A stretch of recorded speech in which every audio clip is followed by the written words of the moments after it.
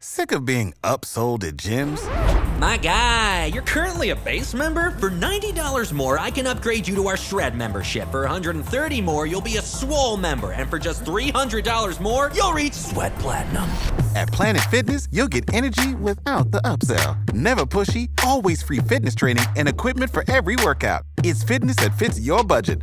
Join Planet Fitness for just $1 down and $10 a month. Cancel anytime. Deal ends Friday, May 10th. See Home Club for details.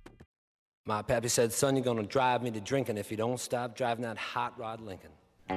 Chase Elliott in championship form, but how are his actions at Bristol Motor Speedway? We'll discuss the racing there, plus when will fans get back to the track, and NASCAR weighing in on the racial strife in the U.S. This is 5 to go. They arrested me and they put me in jail and they called my pappy to throw my bail. And he said, son, you're gonna drive me to drinking if you don't stop driving that hot rod Lincoln. Hey folks, welcome to the 5 to go podcast. Can you believe it is episode 99? We started this thing during the playoffs in 2017, and here we are almost 3 years later, almost 100 episodes in the can. Doug Fireball Turnbull here, and the Captain Herb Ballroom in Chamblee, where I live, my home office there. And we've been doing this podcast remotely for a few weeks now because ever since COVID-19 happened, we're trying to limit our interactions in the WSB studios and elsewhere. Eric Von Hessler is back from vacation, but not able to join us today. We were having trouble getting our schedules matching up, and of course, take a week off, you get behind on some things, so he's got to take care of that after his daily Von Hessler Doctrine, which airs every day on 95.5 WSB and the WSB radio app here in Atlanta. And it's also in the podcast world. Joining us from Dawsonville, and he's been recovering from major heart surgery, but still following racing very closely and very passionate about it. It's the master mechanic, Dan Elliott. How you doing today, sir? I'm doing great and appreciate that, Doug, and I sure do miss Eric today. I wish he could have joined us. Yeah, well, I definitely wish that as well. And he sent a very nice note this morning, Dan, about your nephew, Chase Elliott, who has been extra relevant ever since NASCAR has returned from the COVID shutdown. Elliott has been in position to win 4 races out of the 5 that have run, and he has won one of them since we last recorded. He won the shorter Charlotte race, the 300-miler or the 500-kilometer Charlotte race last Thursday night. He won the truck race last Wednesday, and he's been relevant, Dan.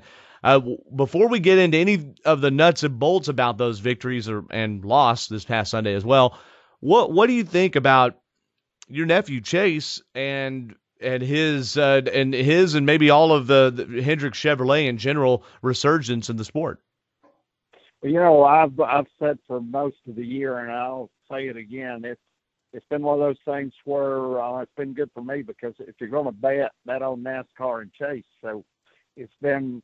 You know, they were the first ones to come back in and start sports or a sport on TV, I guess, to where that we have something to see besides the same reruns, classics, whatever we had, which was good at the time. But you're ready to get back into the real racing, and it shows the strength that they possess right now. And I don't know how long that will carry forward, but it sure shows the strength right now. But the sampling here is over 2 racetracks, and I'm anxious to see once we get to Atlanta, which I figure that they will be strong there.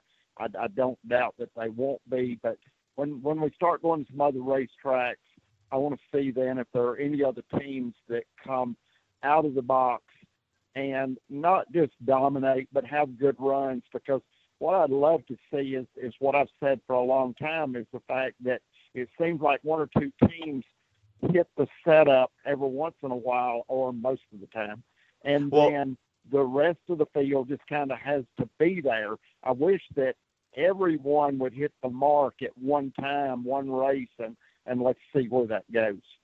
For sure. Well, one thing we saw at Bristol is just with so many people making errors, so to speak, and there being 2 distinct racing grooves, that there were a lot of ups and downs, and people that surfaced in the top 10 and then disappeared and came back. And I think we're going to see that at Atlanta Motor Speedway. And Chase's resurgence since NASCAR's come back for the shutdown, Dan, hasn't been just 2 tracks. It's been 3 tracks, because it's been Darlington twice, Charlotte twice, and then a Bristol with Atlanta on the horizon this weekend. That'll be, by the way, on the Performance Racing Network. The Folds of Honor Quick Trip 500 on Sunday afternoon, and then Saturday's a doubleheader. The truck race is on MRN in the 1 o'clock hour, and then 4:30 is scheduled time for the Xfinity race. So that's going to be a lot of fun to watch.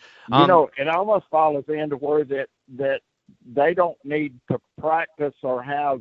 It's so odd that they run so good out of the box with no practice or seemingly no practice or nothing. It's just unload and go race and come out and do this, which is for the most part a lot of times just kind of unheard of.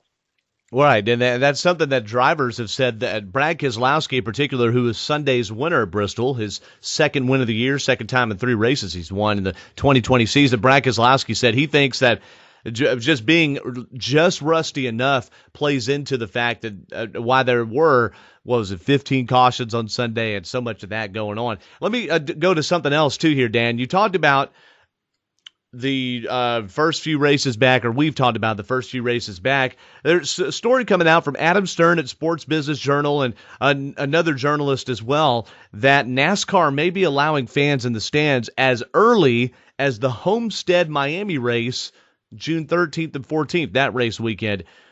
What's your stance on that, Dan? To me, the grandstands are so wide open. If you have a lot of people there, that might present a problem. But as we know from the past, that hasn't been a major problem at every racetrack. But I believe there's enough room to spread out and do this safely. It just comes down to what they do as far as concession and restrooms. That's right. The only thing about that is keeping it clean enough to do that. I spoke with Xfinity Series driver Mason Massey's father, Mays, and I know you know him, Dan. He's the track operator at a track in South Metro Atlanta, New Sonoy Raceway, that opened to fans for the first time this weekend. And they opened at 35% capacity, and Mays was pretty succinct in his comments, but he said, no problems. The people stayed, obeyed the rules. They were set up every other row. They were groups of people that entered together, like a family of 4, let's say. They were allowed to sit together, but otherwise they had to be 10 feet apart in the stands, sitting in every other row. They were only letting 800 people out of or 700 or so people out of the 2,200 that were allowed in the racetrack. And the race teams were about 15 feet apart per trailer, so outside the racetrack. So that seemed to work successfully there. We also are hearing that up northwest of Atlanta, Woodstock, that Dixie Speedway is going to try to run this weekend, and they're hoping to run with fans. South of Metro Atlanta and Needmore Speedway in South Central Georgia, they actually had to turn away over 2,000 fans because they were over capacity there. So there's definitely, Dan, a thirst for racing, both from the track operators and the fans, to be there. And I think if NASCAR were to allow fans to come in the next couple of weeks, and do so with not just, everybody keeps 6 feet apart, but literally say, like, hey, track operators, you're only allowed 30% people in there. Only these seats are open, something like that. I think it could be successful. Yeah, but Doug, I think it's more important for short tracks to set the example here, because the short tracks do not have TV money. Most operators don't have the kind of budget that will allow you to sit vacant for the remainder of the year or even part of the year, because that's revenue for them that they have to have. And they're in just a different environment totally. I understand NASCAR want to come back, and the fans also too, and I think it'd be easier for the NASCAR tracks and fans to come back and do this than it is the short tracks, because, at Gresham, I think we have 4,000 seats, and it's harder when you have a large crowd to keep the separation that you need, but the short tracks need it so bad. And if you don't hurry up and do something with the short tracks, you lose cars, you lose fans, you lose revenue, and you may lose more tracks. There's also something psychological, and that's a great point there on the short tracks, Dan. There's something psychological on the NASCAR side. They have had very strict regulations, from the spotters being spaced out on the roof to the drivers not being allowed with their teams, essentially. They show up at the racetrack same day, they get screened, they wait in their cars, their motorhomes, and then go straight to the cars. That if you suddenly lower the bar a little bit to allow fans in, what does that change on the ground for the everyday people at the track? There have been almost no media at these races. I mean, we're talking very few media. I mean, just a fraction of a percentage of what is normally at the race. If you let 30% of fans back in, do you let 100% of the media back? How do you balance that? These are just some questions I'm asking rhetorically. I don't think you and I have the answers to, Dan. You've got to go carefully. I think you've got to go carefully in the beginning, where that you allow a few more each time, but you don't just open it up. And also, too, the fact of the fans can be in the grandstand, but the access to pit road and so forth that they had before, this is going to have to be eased into. This is going to have to be gradually opened up, and cannot open up full bore as it was, as we knew it before. And it may never open up full bore like it was before. Certainly not until there's a vaccine. And, of course, we've seen around the nation, and we'll talk more about this later, that with the protests and everything, a lot of people are getting out and getting close to each other. So if there is a rise in corona cases in some of the big cities especially, you got to wonder how that affects the policy going overall. It'll change everything. You and I both know it'll change everything. Yeah, and if there aren't a rise in cases, that could also change everything in a different direction and allow fans to come back to other sports faster. And, of course, the other sports, I mean, NBA is talking about having a big play-in for the playoffs down in Orlando, I think it is, or somewhere in the Disney area. The NHL's got plans to come back with expanded playoffs. MLS and their owners are actually at an impasse right now about how to return back, although practices have been allowed on a voluntary basis. The players haven't shown up, at least here in Atlanta anyway. Major League Baseball is discussing as few as a 50-game season instead of 162. Motorsports, though, because of being able to keep people spread out, has been able to come back first. And we've seen it on a bunch of short tracks now. We've seen it with NASCAR. This weekend, IndyCar is going to race at Texas Motor Speedway. And then just this morning, Dan, and we're recording on Tuesday morning, Formula One in Europe. They're scheduling a July comeback. And that's a big deal. Well, I think a lot of people looked at NASCAR leading this, and that's what I said about the Charlotte-Darlington deal, and I know that you've had other races, Bristol, and then you're coming up on Atlanta. But I'm glad that other stuff's coming in, because, like I told you, I'm kind of tired of seeing all the races at Darlington and Bristol being replayed, and it seems to have been more and more. I watch a race once, and that's enough for me. Yeah, I see a highlight. I'll go back to YouTube or something and watch a highlight, but otherwise, I've seen it. I've been there, done that, and let's move on. And I try to find something new, something different, something that I haven't seen before, and watch it.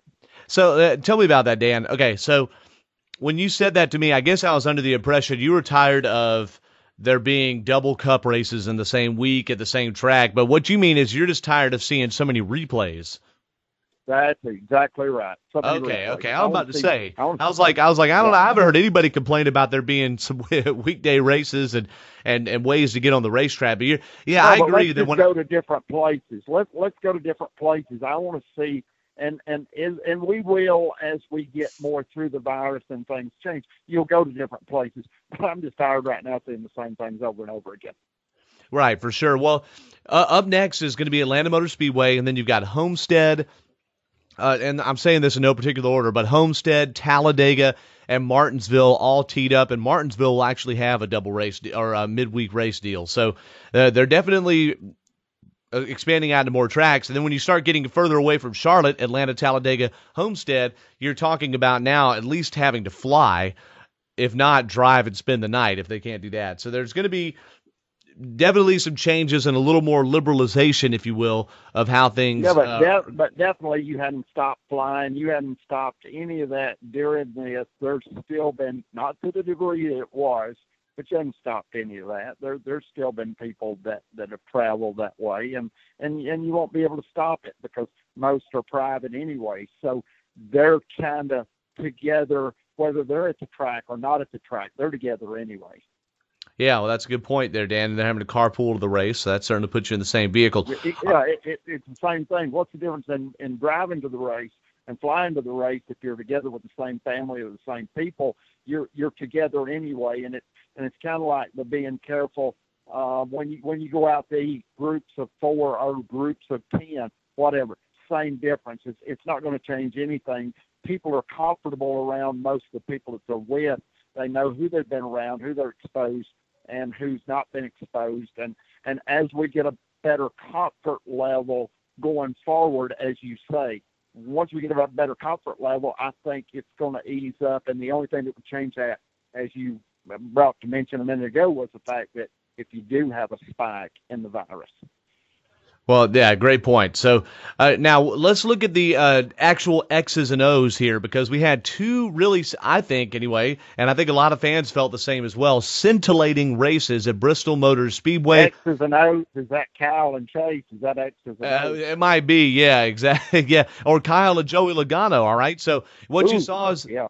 And you go back to Darlington, you saw Kyle Busch spin Chase Elliott out of what could have been very much a win there, and Chase crashed in the back. They didn't really have much confrontation, talked it over.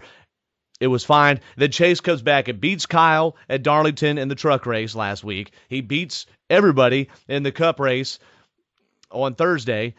Redemption, yay. And then at Bristol, he is, looking spicy there as well. The number 9 car's dialed in, and he had to come back from some different pit strategy and things like that. And he sailed it in on Joey Logano for the lead there on a late restart, and this race was full of cautions, and gets under him but doesn't clear him. And then the next set of turns, sails it in there again and runs them both up at the track out of the lead. Signed, sealed, and delivered victory to Brad Keselowski in the car number 2. So, Dan, what did you think about the Bristol race in general, and in particular Chase's moves there at the end? It's the life laps of Bristol. What do you expect? It's one of those things where, to me, it was racing, and if the table was turned on any of the other drivers there, it would have been no different. And we go back, several decades, and obviously Dale Sr. would have been no different, and neither would anybody else. You're racing to win, and the wins are hard to come by for a lot of drivers. So you're going to give it everything you got and then some, and you either make the moves and it works, or it don't, but you got to try. Right. Well, that case it didn't. And we saw, by the way, on Monday night, just a day later, Noah Gragson goes under Justin Allgaier. Allgaier leaves the bottom open there on a late restart and uses him up, but Gragson goes on to win that, doesn't use himself up. So after the race, Chase is driving hard. It shows that he very much drives like he belongs. It doesn't have imposter syndrome in the Cup Series, and I don't think he had that for a long time. Chase, by the way, Dan, is racing at a level now, and the 9 team is, where, as Eric put it in a text to us this morning, Eric Von Hessler, they look like they're in championship form. Like Chase has driven some good races, but had maybe 8 to 12 place speed, and now he's one of the fastest cars out there and is getting up front every race. Yeah, very consistent every race, and they're contenders every race, and they're almost to the point that they've dominated every race. Interesting. I really do. I think that's the emergence there. And then, of course, of Alex Bowman, who ended up getting wrecked on Sunday, William Byron, and Jimmy Johnson, by the way, looked very good. I think he was second on Sunday, if I'm not mistaken. But just another story of that Hendrick resurgence. Johnson was third on Sunday. Clint Boyer was second. All right, so let's look at the actions after the race, Dan. We have discussed on this podcast before managing problems. In 2015, Joey Logano uses up Matt Kenseth multiple times in races and doesn't apologize and gets cleaned out by Kenseth, cleaned out at Martinsville, and a chance to win the championship thwarted. Okay? And then we look forward last year in the playoffs as well. Denny Hamlin and Joey Logano go at it. Hamlin's contention with Logano once again. Hey, man, he came up to me and just acted all smug. He didn't even apologize. And then we have the tables turned. Chase Elliott drives hard, uses Logano up, and Logano's complaining he didn't get an apology there, and that's what their stern talking to was about after the race. Looks like that's the pot calling the kettle black, huh? Well, it was interesting, to say the least. But the worst thing about this, Doug, is we had no idea what they were talking about. So that's true. They could have been talking about going to Hooters after they got done leaving the racetrack, for all I know. But it did end up being, I'm glad that didn't happen early in the race, because you and I both know that we've seen drivers, especially short track, we've seen it through NASCAR, where you get to battling early in the race and take yourself or some of the field out, and at least it was the last laps of the race, which is understandable. It's the race to win, so you try and do the best you can. So yeah, Logano has been in the same position Chase was in before and made no bones about it. That's the moves you got to make to win the race, and they do it. And Logano didn't apologize in the past either. Now suddenly the standards have risen, I guess, for him. Another thing to note, too, is Ricky Stenhouse Jr., out of the gates, post-COVID shutdown, wrecks on lap 1 at Darlington. And then he struggles a couple of races. And then the second Charlotte race, he gets up there and is running top 5 and looks really sporty. We go to Bristol, that 47 Kroger Chevy JTG Dougherty Racing looks sporty again. Top 10, he had to go back in the pack at one point. But then, very early in the race, too, we're talking before halftime, Jimmy Johnson, and it looks like Stenhouse checked up for a lap car or checked up for a car in front of him. I can't remember who. And Johnson was going for the spot, and it just changed their angles a little bit. And Johnson gets into Stenhouse, and it cleans out Stenhouse, Tyler Reddick, Alex Bowman, and one more. I forget. I'll go down and look in just a second. But just like that, 4 cars pretty much eliminated from the event. What was your take of that crash right there and kind of the up and down luck of Stenhouse? And by the way, Cole Custer was the other car.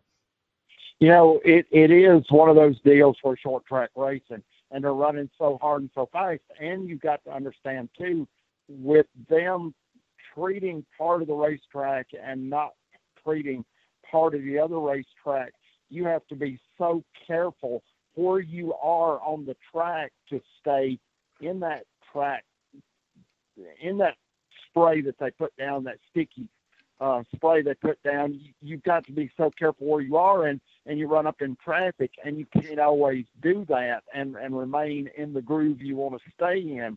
So you move out of the groove a little bit, and you're in the marbles, or you're out of the track stick, and this is what you get. It's just a product of, and there's not anything that you can do about it except say, hey, that's racing, and people got caught up in it, and wrong place, wrong time. Not much you can do about it. But, you know, it goes to what I said about spraying. You know, do you do it or not? Do you alter your surface to try to change the level of competition? And you've got opinions either way on this. Does it make the racing better? Does it make it worse? But this is the outcome of a lot of times of when you try to go in and alter a surface. Right. Well, for sure, there definitely are different opinions on that. And what was interesting in Sunday's race was the drivers were at the very beginning, and all within the first stage did this change. The outside lines where they mostly ran single file, then they started experimenting and then moved to the inside line. But then after that, once the outside rubbered in, you had drivers, I think, equally using the outside and the inside lanes to get around that racetrack. And that's when the racing got really, really good. And I feel like one of the complaints, though, Dan, about Bristol, and this, I mean, Jeff Gluck's poll that he does after each race on Twitter, 95% of people said it was a good race at Bristol. But the thing that they complained about at Bristol that caused them to grind the surface and do this different stuff was that it was no longer a one-groove racetrack anymore. People complained that you didn't have to do the bump and run to move anymore, but yet this race eliminated the need necessarily for a bump and run because you could run both grooves, and people thought it was good. So I kind of get the feeling that people don't know what they want. I kind of agree because you couldn't total the fan in the sand, could you? Yeah, it's sort of like Goldilocks. There's always something wrong, I guess. There's always going to be people complain one way or another. For me, Doug, I love the old Bristol when it was asphalt, and the asphalt was a little bit more forgiving. It seems to me, it seems to me like the concrete is not as forgiving. You're running on the ragged edge most all the time, and there is no margin for error whatsoever. And to me, the asphalt allowed that to where you could do the bump and run and not wreck the field. You could just move them up, whatever you needed to do. But this is a little bit different with the concrete, I think. And then you add that track stick to it, and it alters it again. So whatever the people want, whatever they feel like the best race, I'm sure is what's going to be the next time you go to Bristol. Well, I think the majority consensus around was that Sunday's was a really good race. I think we're set to see some good racing here at Atlanta Motor Speedway. I mean, yeah, we're on 1.5 miles again, but this pavement is older than some of the drivers in the field, Dan. All right, 1997's when it was last repaved, and that's going to be interesting to see how it turns out. The Hendrick cars have been quick on the mile-and-a-half tracks, but they also were quick at Darlington, which is a little bit shorter, but it has the same tire wear feel. I'm just interested to see what Toyota rolls out with, because each race they've shown okay, but they have never really been the fastest. No, and we've talked about that on several of their podcasts, is the fact that this year has been a different year for Toyota, and I don't know what it's going to take for them. Definitely going to take some work back at the shop, I'm sure, and I don't know if there will be any changes to the rules whatsoever as the year progresses. You know, that's something that'll be up in the air, and definitely being at Darlington and Charlotte for so many races, you sure can't judge the rest of the season by that. Yeah, that's for sure.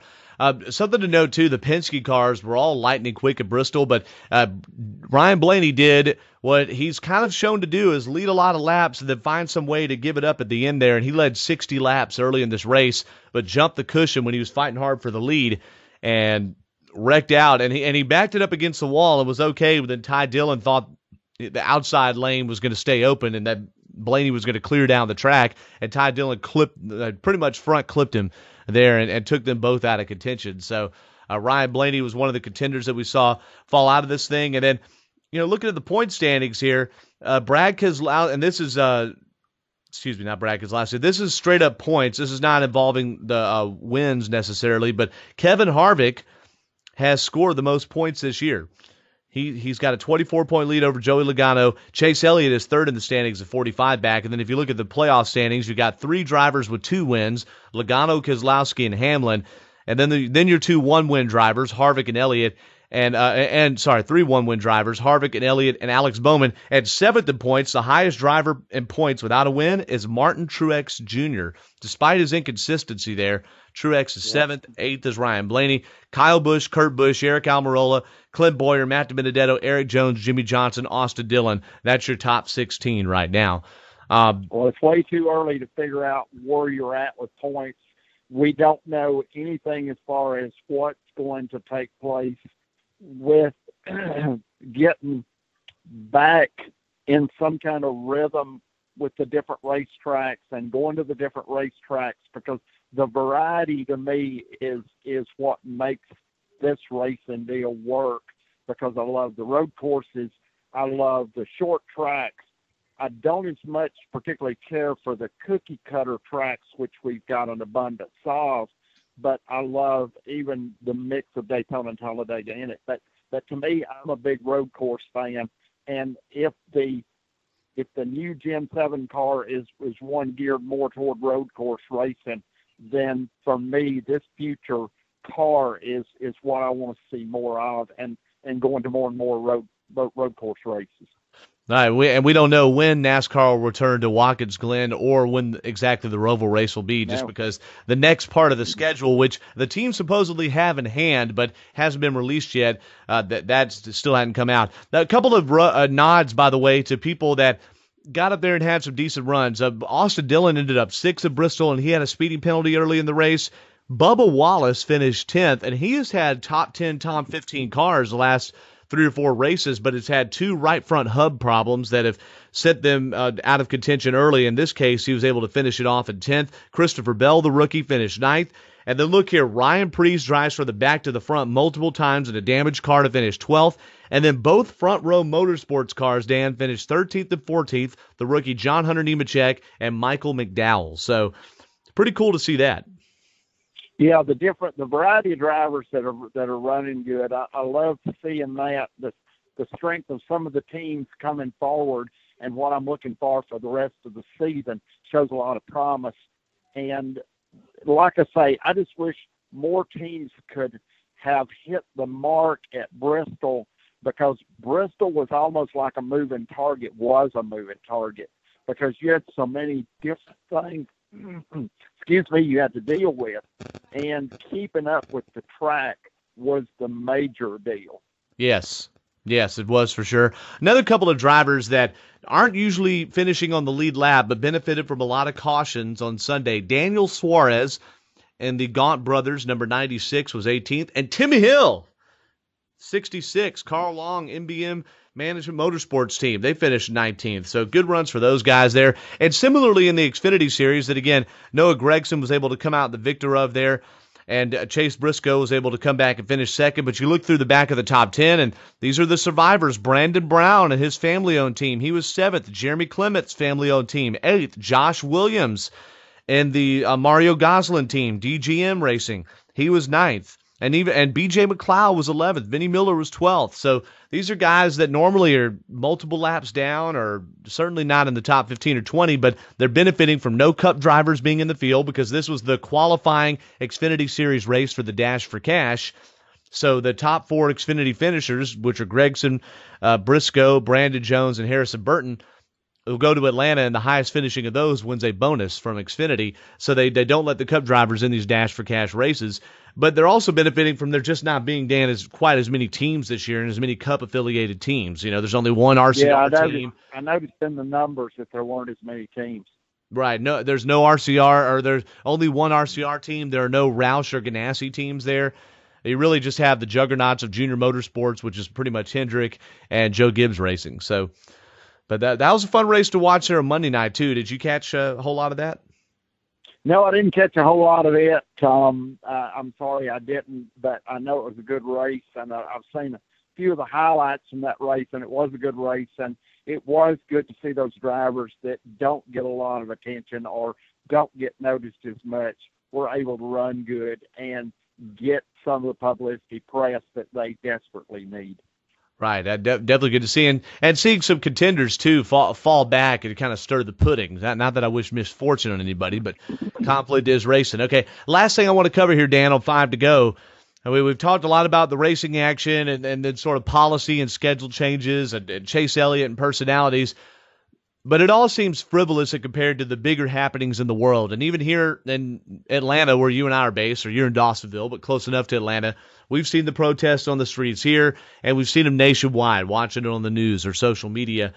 And with the George Floyd killing that took place in Minneapolis over a week ago now, that it's taken some time for, I think, a lot of people to process it. And there certainly is pressure on those that have a platform or have the power to speak up. And NASCAR, Monday evening, released a statement, and I'm going to read it in full. The NASCAR family, like so many others, is hurt and angered by the immensely troubling events that have taken place across our country in recent weeks. For us to heal and move forward as a nation, we all need to listen more and be united in the stand against racism, hatred, senseless violence, and the loss of life. And we must hold ourselves accountable to driving positive change. While our sport has made progress over the years, there remains much work to be done, and we fully embrace our responsibility to help bridge the racial divide that continues to exist in our country. We must do better, and our commitment to promoting equality and inclusion continues and will never waver. That was the official statement from the sport. We saw similar statements from an array of drivers really over this past weekend and early into this week. Ty Dillon, Daniel Suarez, Bubba Wallace, Tyler Reddick were those to speak out. And Ty Dillon and Bubba Wallace did something, Dan, that, I mean, I thought was powerful, and I watched a little bit of it during one of the breaks in the race on Monday night. They did an Instagram Live where Bubba Wallace, who is half black, and Ty Dillon, who is white and grown up in a more privileged situation, let's say, both financially and otherwise, than Wallace, they had an Instagram Live. And Ty Dillon actually did an interview before this with USA Today, saying that over the offseason, he really felt convicted about trying to study up on race relations and really was studying Martin Luther King. And he really spoke up in a way, Dan, that I haven't heard drivers say.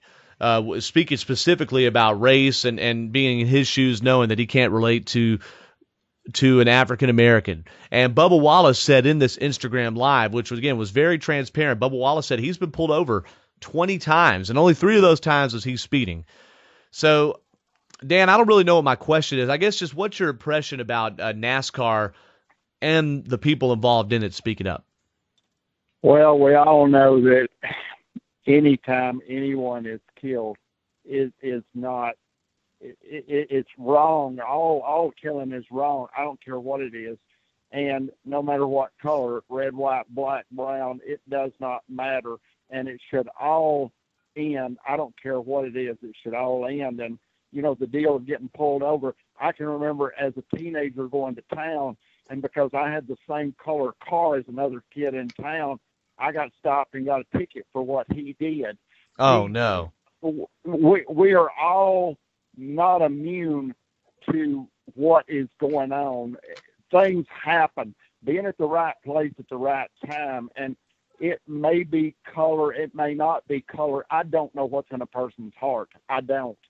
And to see what happened, the tragedy that happened was definitely bad.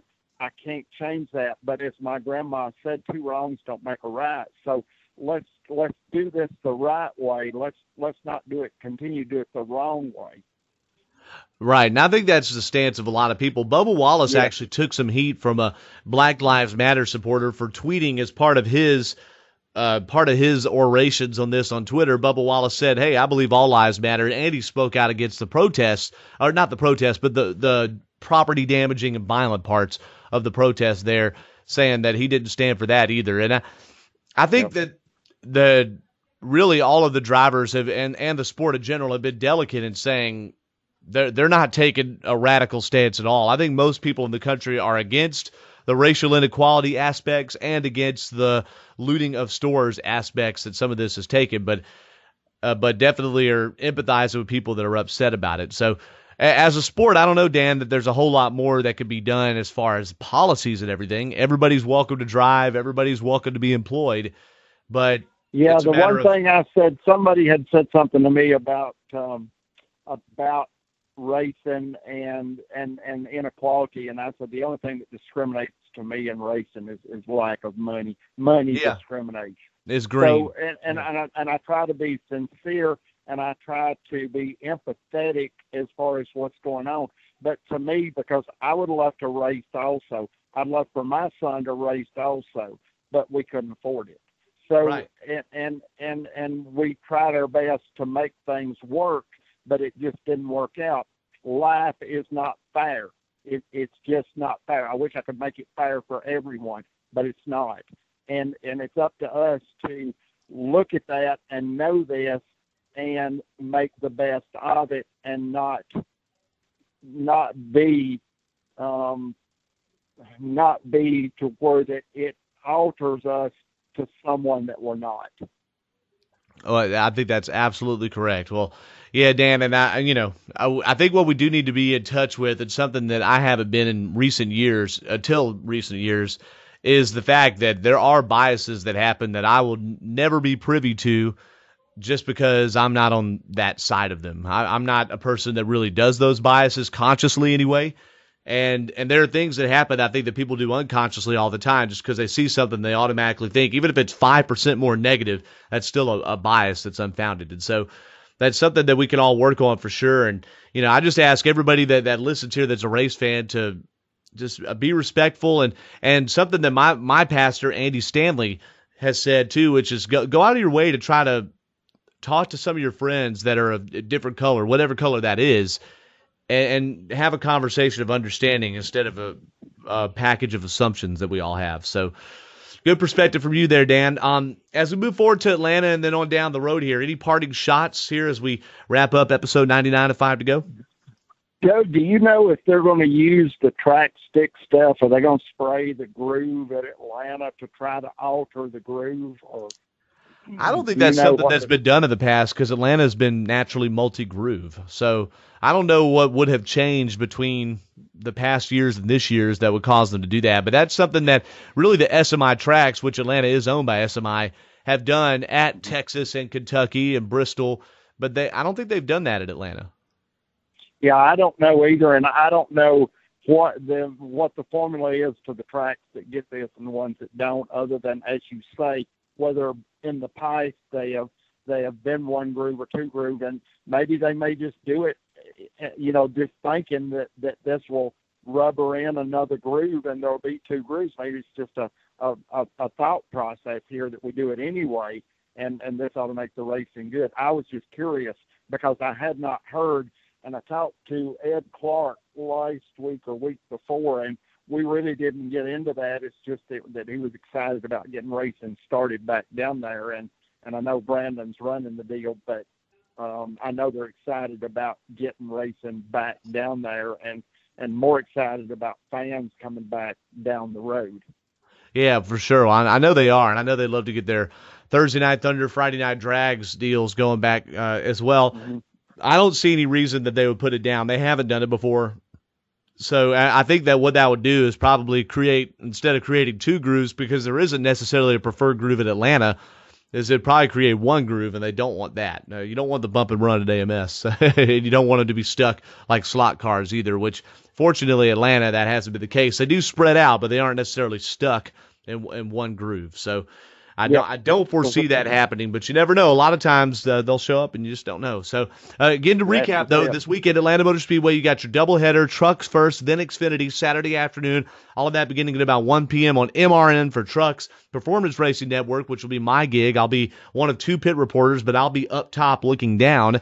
That will be with Doug Rice and Mark Garrow and everybody at about 4:30 on Saturday, and then the Cup race Sunday. I should probably look up the exact time there, Dan, but I think it's probably about a 2 p.m. pre-race there. I'll pull that up here in just a second and let y'all know. But I'm excited about it, and I don't see any reason why the people that were dominant at Charlotte and Darlington wouldn't also carry that over to Atlanta Motor Speedway. You know, it's. Yep, I think the momentum for those people that have run extremely well, the momentum's going to be there definitely, and it'll be up to the other teams to work hard and try to turn their momentum around and get themselves a win if they haven't got one already. That's for sure. Folds of Honor Quick Trip 500 on Sunday at Green Flag after 3 p.m. So that means our pre-race show, the O'Reilly Auto Parts pre-race show, the Wix Filters pre-race show on Performance Racing Network, GoPRN.com or the PRN app. That's going to be at 2 p.m. as well. And Dan's special programming on 95.5 WSB. We're not carrying the race, but because it's Atlanta's first major sport back, our sports director, Jay Black, is going to host a roundtable show talking about the race and covering some other highlights of the other major sports as they prepare to get back into action on Sunday from noon to 2. Sunday from noon to 2, 95.5 WSB. I'll be on location from Atlanta Motor Speedway. Eric Von Hessler will be a part of that, so he'll get his racing fix in. Our former program director, Pete Spriggs, is a big racing fan. He's going to be calling in, and we're going to have some driver audio and some other guests as well. So check that out, 95.5 WSB in Atlanta, AM 750, and our WSB radio app. Go ahead, Dan. I'm sorry. That'll be a WSB 120, won't it? It will be the WSB 120. Well, I'm going to make sure and have reference for that on Sunday. So, Dan, I appreciate you joining in today. Yeah, I wish I could be there, but I don't think my heart will take it just yet. I've got to get released first, but I'd love to be there, but I just won't be able to. And I just hope that I know y'all have a great time, and I know the coverage will be great. It certainly will. Well, Dan, enjoy that from your palatial Dawsonville estate up there. And we'll have you back on next week for episode 100. That'll be next week of 5 to go, and hopefully Eric will join as well. So for Eric Von Hessler, who couldn't join us today, and for Dan Elliott, I'm Doug Fireball Turnbull. Thank you all so much for joining the 5 to Go podcast.